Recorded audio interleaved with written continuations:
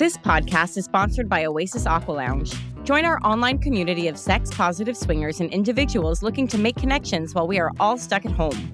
We host events 7 days a week and have hundreds of active members to meet and mingle with.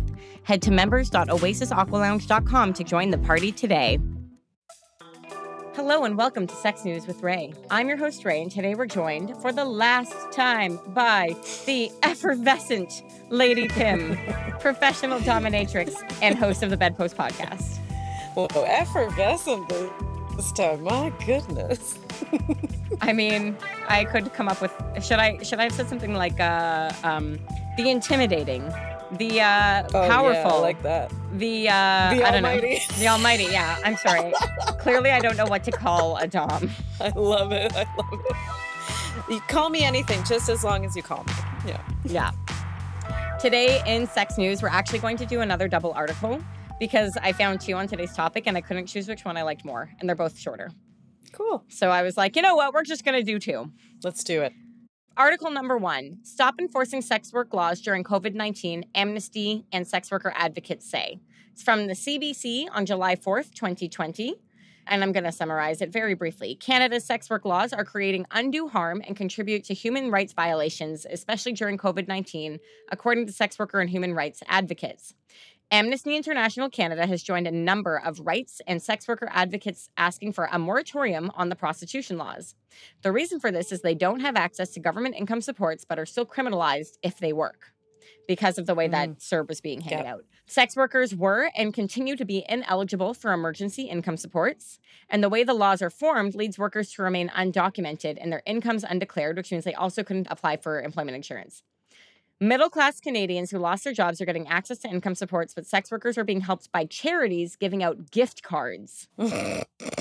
Yeah, like actually, there's charities who are trying to, like local community charities were coming together and trying to get donations, but because they can't pay cash to people, they had to give out things like grocery store gift cards, like Ron Buns. Sorry, the PALS Trading Zone. For those who are unfamiliar, the PALS Trading Zone is a currency-free trading zone, but that doesn't mean, but some people don't need anything. They just need groceries. You'll give them a value dollar grocery gift card. Or relying on like local community sex worker relief funds.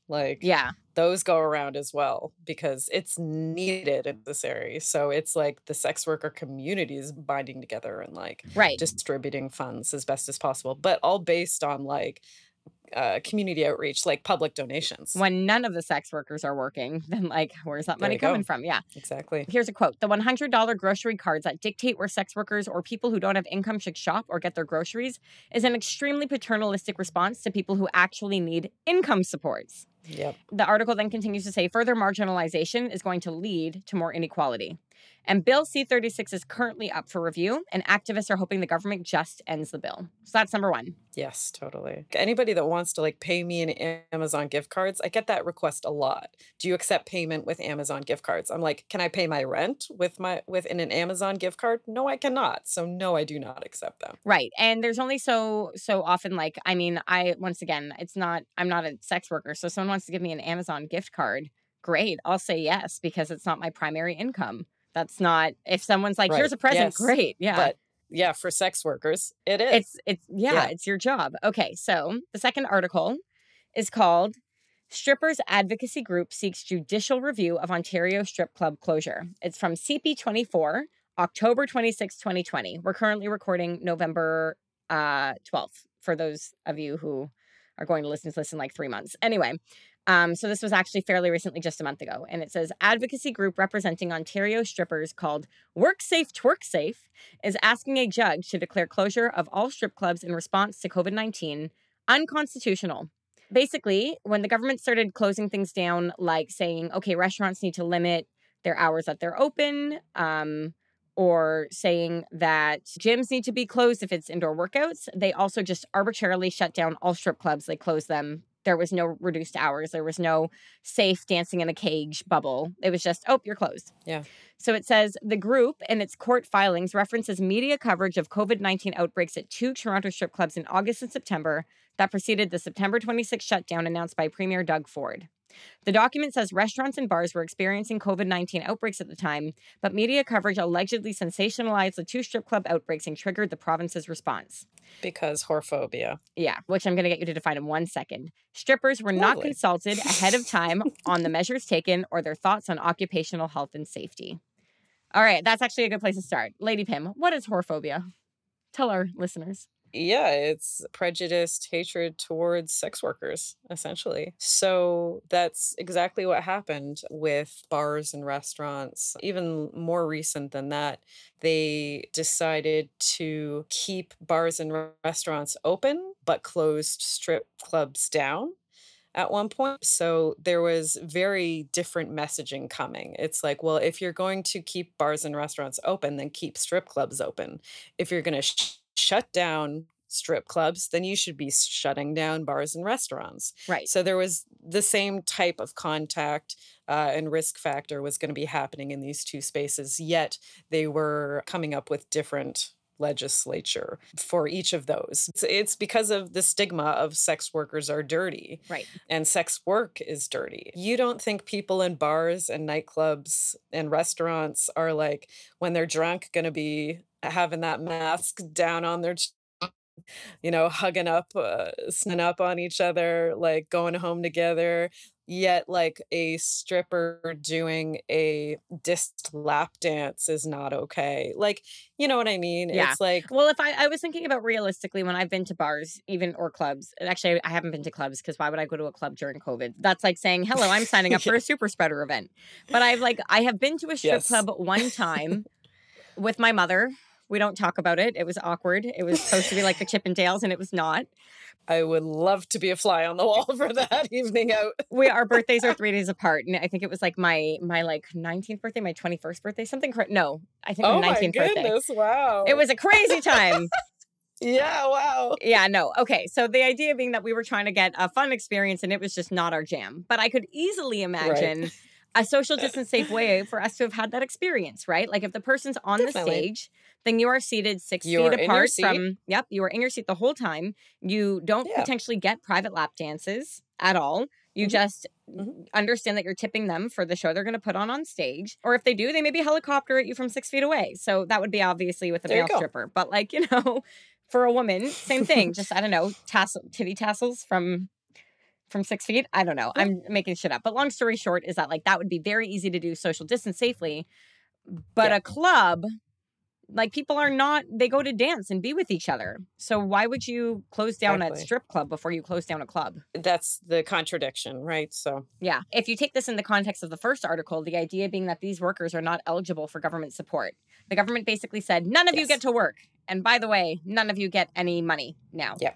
Exactly. So like one or the other, like you can't do both. It is just further perpetuating this like whorephobia. Okay. So you're telling us we can't work. We want to work. We want to work safely. We want our clubs to be implementing safe COVID precautions. All of these things we want to be happening, and you're not allowing access. And then you're shutting us down. And once again, you're not allowing us access to an emergency fund of any kind. So once again, it's just they're being othered, right? Like you don't matter. You do not even matter because of the job you do. I'm in very sex positive circles on my Twitter and social media purposefully. But, anytime there was like an article that, like you said, there were a couple outbreaks here in Toronto at strip clubs.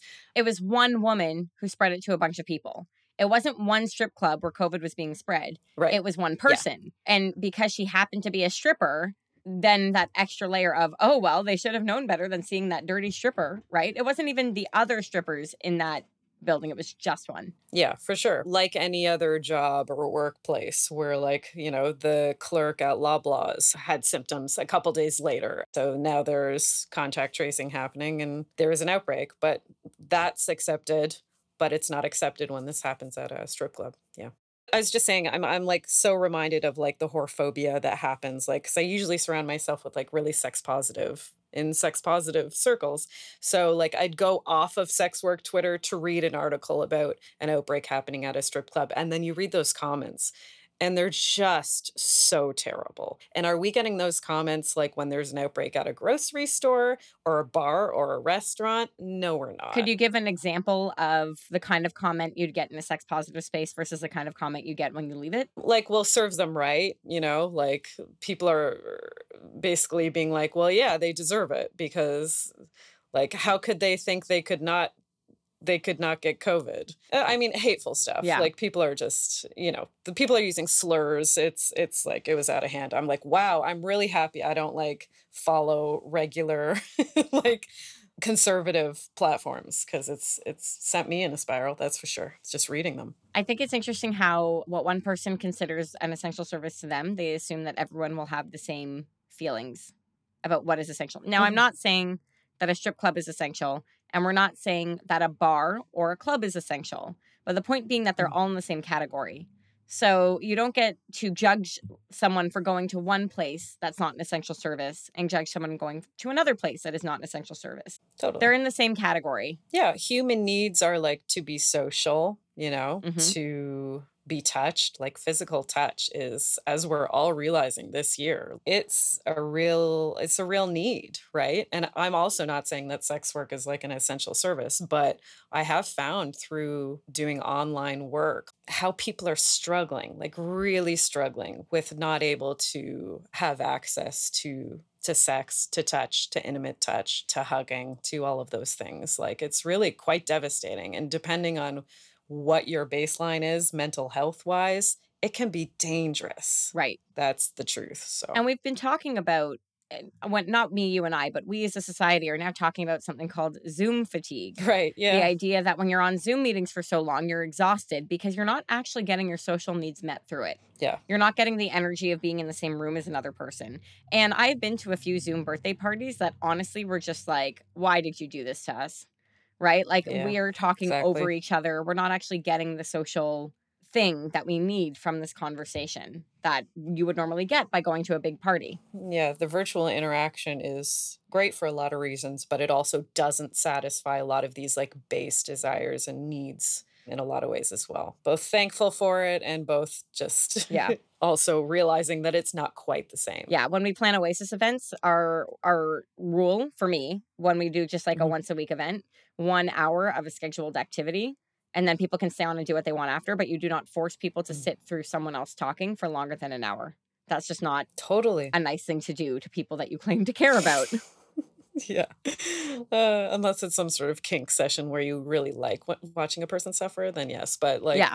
no, I feel you. I've taught some online workshops, a bunch of online workshops throughout this time, and I'm purposefully just trying to be like super interactive and fun and trying to be so engaged. 'Cause I know it's so hard to focus. See you sitting alone in a room staring at your computer, right? Yeah. I really try to make it as painless as possible. Yeah.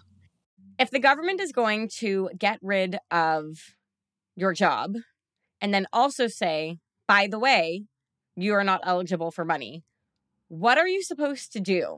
Starve?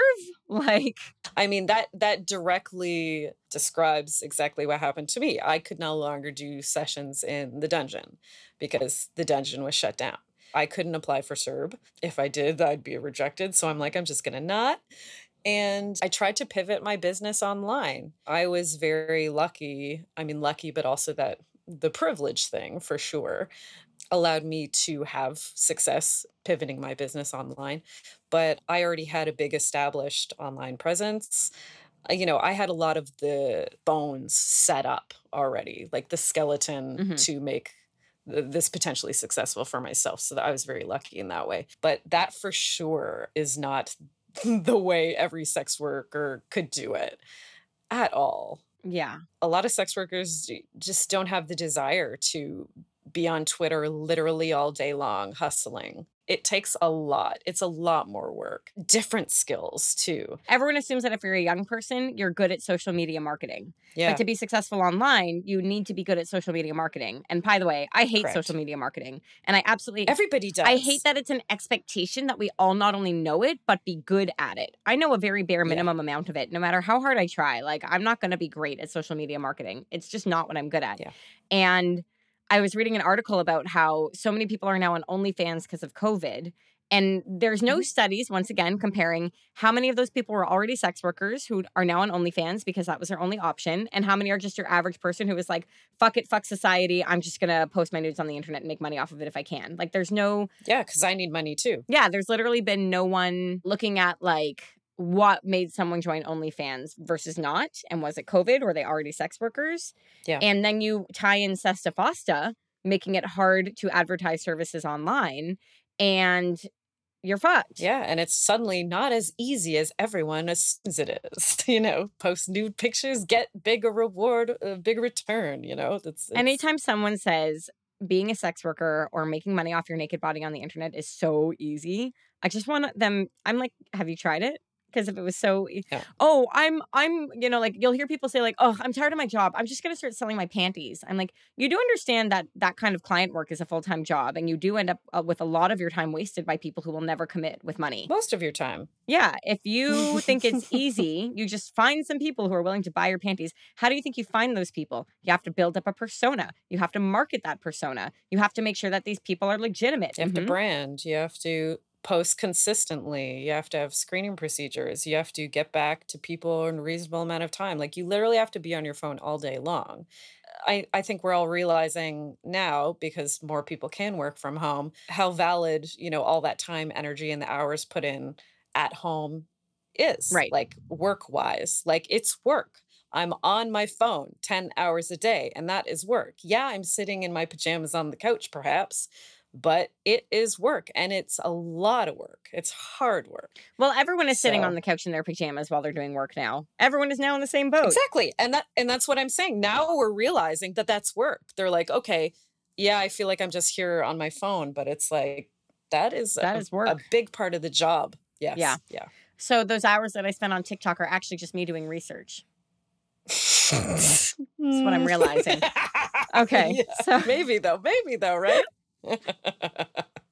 Theoretically, let's say someone doesn't have the privilege, they didn't have the skeletons, they're not good at social media marketing, they just don't understand how to market themselves, and it's just not a thing that they're doing. So now they have no government support, no income, they weren't able to pivot online because of whatever reasons they have for it, right? So what? They move back in with their parents? What if their parents aren't even around? Like, what if their parents also don't have jobs? What if it's a family of sex workers where it's been generations of sex workers and none of them are eligible for government? So I feel like there's just this assumption that your parents will take care of you in these scenarios and that will be fine. But I know people whose parents can't work because of COVID now. Or you're a sex worker and your parents don't agree with the fact that you're a sex worker. So you've distanced yourself from your parents and you can't exactly go crawling to your parents now. Like, how toxic for you to live in that household, that sex worker negative household, right? So there aren't a lot of options is the thing. Yeah. And I mean, just like Sesta Fosta we talked about in the last episode, drove sex workers back to the streets because they couldn't operate online anymore. In the same way, COVID kind of drove more sex workers into in-person work, potentially. Right. If you don't have the skills to do it online and you are really struggling financially, you need to make money. So you're going to continue doing in-person sex work despite the risk factor throughout a pandemic because you need to find money somewhere. And even in a pandemic, there's always going to be a market for it. You're going to still get clients, especially since a lot of sex workers are on hiatus from in-person work right now. So the demand is there. And I know plenty of sex workers who have worked throughout this whole time. And, you try your best with precautions and new COVID procedures, but... And people are going to take that risk for themselves. Definitely. 100%. Because again, depending on, how essential a service is sex work. Well, for some people, it can be a really vital part of their self-care, especially if it's such a stressful time as a pandemic. That could be something that's like very, very important to someone right now to maintain their mental health. So are they going to go to a sex worker? Of course they are.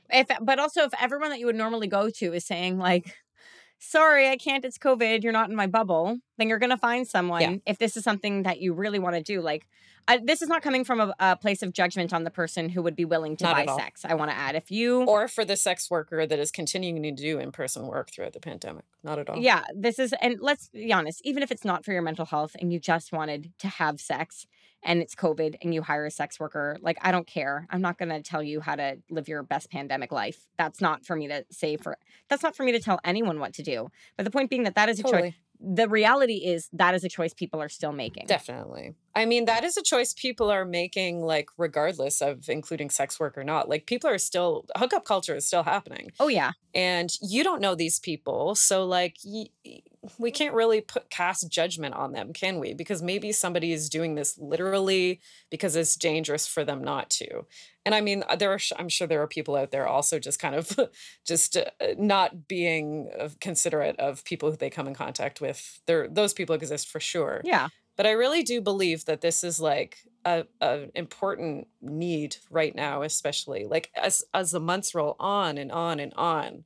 I'm judging people less and less for being like, I had to go and like hook up with whomever Right. who's not in my bubble. Like, I'm going to be less and less judgmental of that as time goes on because it's hard, man. I'm going to summarize it for myself as I don't know your life.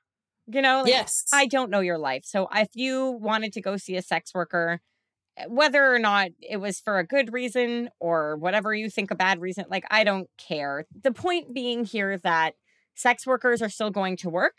But if you want to make it so that they don't need to do in-person sex work, then there needs to be government supports the way that there would be for literally anyone else in our society. 100%. That's well it. Done. Yep. And I just, if you want it to make society safer during COVID, you need to make it possible for people to say no to in-person work. And I don't think the government has done that in general. Not at all. As a whole, not just for sex work. I mean, I know that they recently switched from CERB to CRB, but there's also a bit of confusion over people on EI versus CRB, CERB. Like, they're not making it easy. We should just switch over to minimum income and call it a life. Yeah, but I mean, this goes right back to like, it just needs to be decriminalized because, like, regardless of whether it's CERB or CRB or EI, sex workers are not applying for that shit because they're not of eligible. The stigma of sex worker. We're not even going to take the chance of being on the radar. Yeah. So we're not going to apply. We're not even going to think that that's something that we could possibly take advantage of. Well, because the truth is you can't. Yeah. As much as like there's been a few little things that have come out that like maybe some sex workers can apply for this thing. We're not. Nobody is. Because we don't fucking trust it. Because we know that you don't want us to exist. So we're going to hide. Yeah. I feel like this conversation kind of spiderwebbed a little and then came back in, but I'm proud of us for covering so many different facets in such a short amount of time. So much ground. Like, we're like, where do we even start with this one? We could go anywhere. And on that note, we're probably going to go into a commercial break unless you had any last thoughts that you wanted to share. I don't think so. Let's break, baby. Okay, break. Hey everyone, it's your girl Ray, and I'd like to present to you Power Move, my latest latex collection in short fashion film for this new collection. I'm super excited about this project because it combines body positivity, latex kickboxing, and fashion. Unfortunately, the pandemic messed with my income as well as many others, so I've launched a Kickstarter to help support the cost of the film. I would love it if you could share the word or consider supporting me. Head to Kickstarter.com and look up Power Move. All right, welcome back, everyone. It's time for listener questions. And I'm sure, like me, you are tired of hearing about trafficking and Sesta Fosta and COVID. You're tired. You're just so tired of this all the time. It's just a sad world we live in. You yourself want to put away your phone and stop reading the news. And so today's listener question comes from someone who is not asking about sex work at all. And I'm so excited to hear your answer on this, Lady Pim. Are you ready? Me too. I'm excited to hear the question. Hi, Ray and Lady Pim. If your kid has a fetish, how can a parent best deal with that information to be the best parent they can be? Sincerely, I forgot to give them a pseudonym. I don't remember if they cared about a pseudonym, but they sincerely pseudonymless. Don't have one. Yep.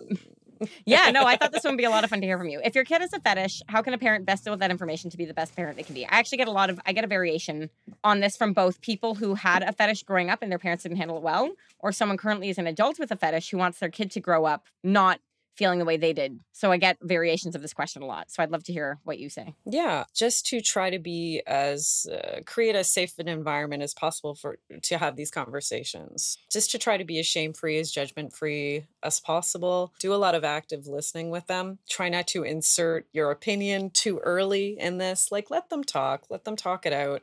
Ensure that there's going to be open communication surrounding this if they so choose. Giving them some helpful resources rather than like them getting lost on the internet into some like untrustworthy resources. So giving them that.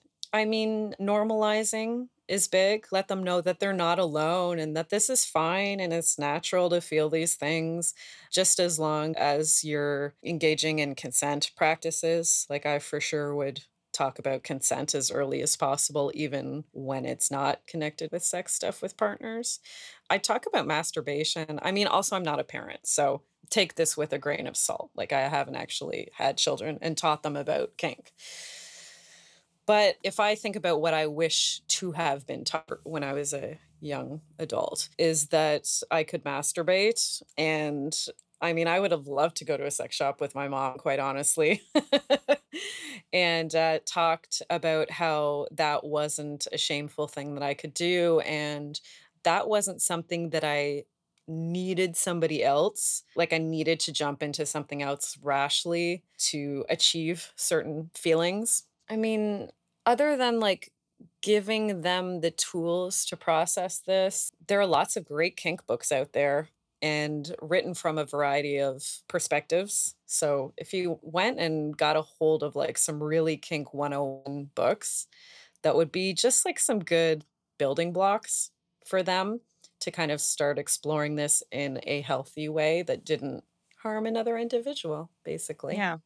I'm assuming in this moment you have found out that your kid has a particular fetish also, right? Like if your kid has a fetish, Right. you have found out. You understand now. Maybe you saw them experimenting with something, you caught them looking at some very interesting porn or something like that. I think that if you were doing the best practices as discussed in season 1 of ongoing conversations around consent and sex in general, Yeah. you don't need to necessarily talk with your kid about what they like about the fetish because that's creepy and weird and I would not want to do that with my parents, but more Mhm. like, oh, is there danger associated with this fetish or kink? Exactly. How can we make sure that if you are going to be experimenting with this, you are not putting yourself or others in danger? Are there best safety practices? Do you know what they are? Tie it into the conversation on how porn is not reality. Because if you're looking at porn with this, you're not seeing all of the setup and safety and the people on standby with fire extinguishers and safety scissors. And the negotiation yeah, beforehand and the aftercare after. Yeah, you're not seeing any of that. yeah, I would say if anything, the same way that you would get someone a book on like consent, you could probably get same thing, a book or have a conversation around safety. And if Definitely. you yourself are not the person to have that conversation, there's lots of excellent resources online that you could literally just Google like how to do blank safely. Mhm. Your kid might not be able to be on FetLife because they're under 18, but that doesn't mean you can't go on FetLife, get into the forums on different kinks and learn best practices from someone else. There is a story in the Yeah. Toronto community of someone who was doing solo play with a vac bed and they suffocated to death, Mm. right? And best practices Yeah. for vac bed play are you never do it alone. Vac bed is a latex, you literally vacuum seal yourself in rubber and you have a tube to breathe out of or your head comes out the top. But the idea being that like you can suffocate and die like this person did. Yeah. So the person who was the partner of the person who died will occasionally be on latex forums. And when she sees people talking about engaging in that play again, or even doing solo play in it, she will make sure to come in and be like, let me tell you a story because this is not how you do this safely. This is how you do it safely. And so FetLife is actually an amazing resource. FetLife.com, for those of you who don't know what I'm talking about. FetLife.com is like fetish Facebook. It's basically people have profiles. They'll probably never associate their face with most of them. But it's for kinksters to go and find other people, talk about their kinks, get in the community, make friends, make play partners. I think I have never found a play partner off of FetLife, but I've heard that it happens. Nor have I. I get client requests there. I don't know. It's not a dating platform. Some people try and treat it like one. Yes, but it is not. Yeah. It isn't. It's really much more like a community space. And treating it like a community space with all those forums, you can find out a lot of information Definitely. that you would otherwise not necessarily get. And you're getting it from people who are engaging in that play and frequently know best practices and are trained DOMs. Some of the people are people who just like to choke women and call themselves DOMs. Don't listen to that them. Too. But so yeah. beware. Yeah. But I would say like FetLife is honestly an amazing resource that is frequently overlooked because of the dating app persona that some people have of it. But also like the owner of FetLife is also questionable. I did not know that. Oh yeah. So it's a good platform, but also I'm not so into supporting FetLife. Fair. I did not know that. Well, I think part of the difficulty is it's Yeah. so hard to find that big of a community anywhere else unless you know where to look. Like FetLife is the biggest Definitely. international website for it. Yeah, I agree. I totally agree with that. One thing I did recently that was really amazing is during one of my episodes on my podcast, I put out a call like to young people that listen to my podcast. I'm like, I would love to think that young people listen to this. I was on that episode. Yeah, that was my episode. Yeah. I would really love to think that young people are listening. I really do have you in mind when I curate my content. So holler at me if you're a young listener. And I shared with you a lovely email I got back from a person that had started listening when they were like 18 and now they're 22. And they're like, yeah, what a great resource, like for me growing up and like for me to just be exposed to other types of ways of doing things. You know what I mean? I love that. Send your kid some podcasts by like the Bedpost podcast or the Savage Love Cast or Sex Out Loud or I don't know, maybe not Call Her Daddy. That one's fun, but you got to be a bit more mature to really understand that one as the occasional satire that it is. But like the point being that there's a lot of places that you can get information on fetishes. Let's say you yourself have a fetish and now you find out your kid has a fetish. Do not overshare your personal experiences. Do not talk about your fetishes with them. Do not talk about what you want because nobody wants to talk about the sex their parents are having. That can actually be probably pretty traumatizing because then if it happens to be a genetic fetish, every time you think about doing it, you might also then think of your parent. Potentially, that would be creepy and weird. Yeah, it's going to ruin it for them. That would be... I like to say creepy and weird because, judgment-free zone, except when it's creepy and weird. So... I would say like try and be a resource connector. Try and make sure that you're focusing on safety. Try and make sure you're focusing on consent and healthy places to experience that fetish as opposed to putting on your own judgments or your own opinions. Well said. And I think it's okay. It's okay to tell your kid like, I am a kinkster. Leave it vague. Sure. You could be like, oh, I am also involved in the scene and I hope to never see you there at the same party as me. Goodbye. Right? Like, we're going to have separate circles. Thank you. Totally. Any last words for our listeners? It's your last episode. So. Any last words at all? I know. I mean, I can't believe it's the end already. I have had such a lovely time talking with you. I think you did such a great job curating these episodes and finding all the articles and everything for it. I really appreciated all the research you did into it so that I could come here without having done any background work and just talk about my lived experience with everything. So I appreciate you. Thank you. Did you enjoy the articles? Thank you, Ray. Or at least the summaries of the articles? I did.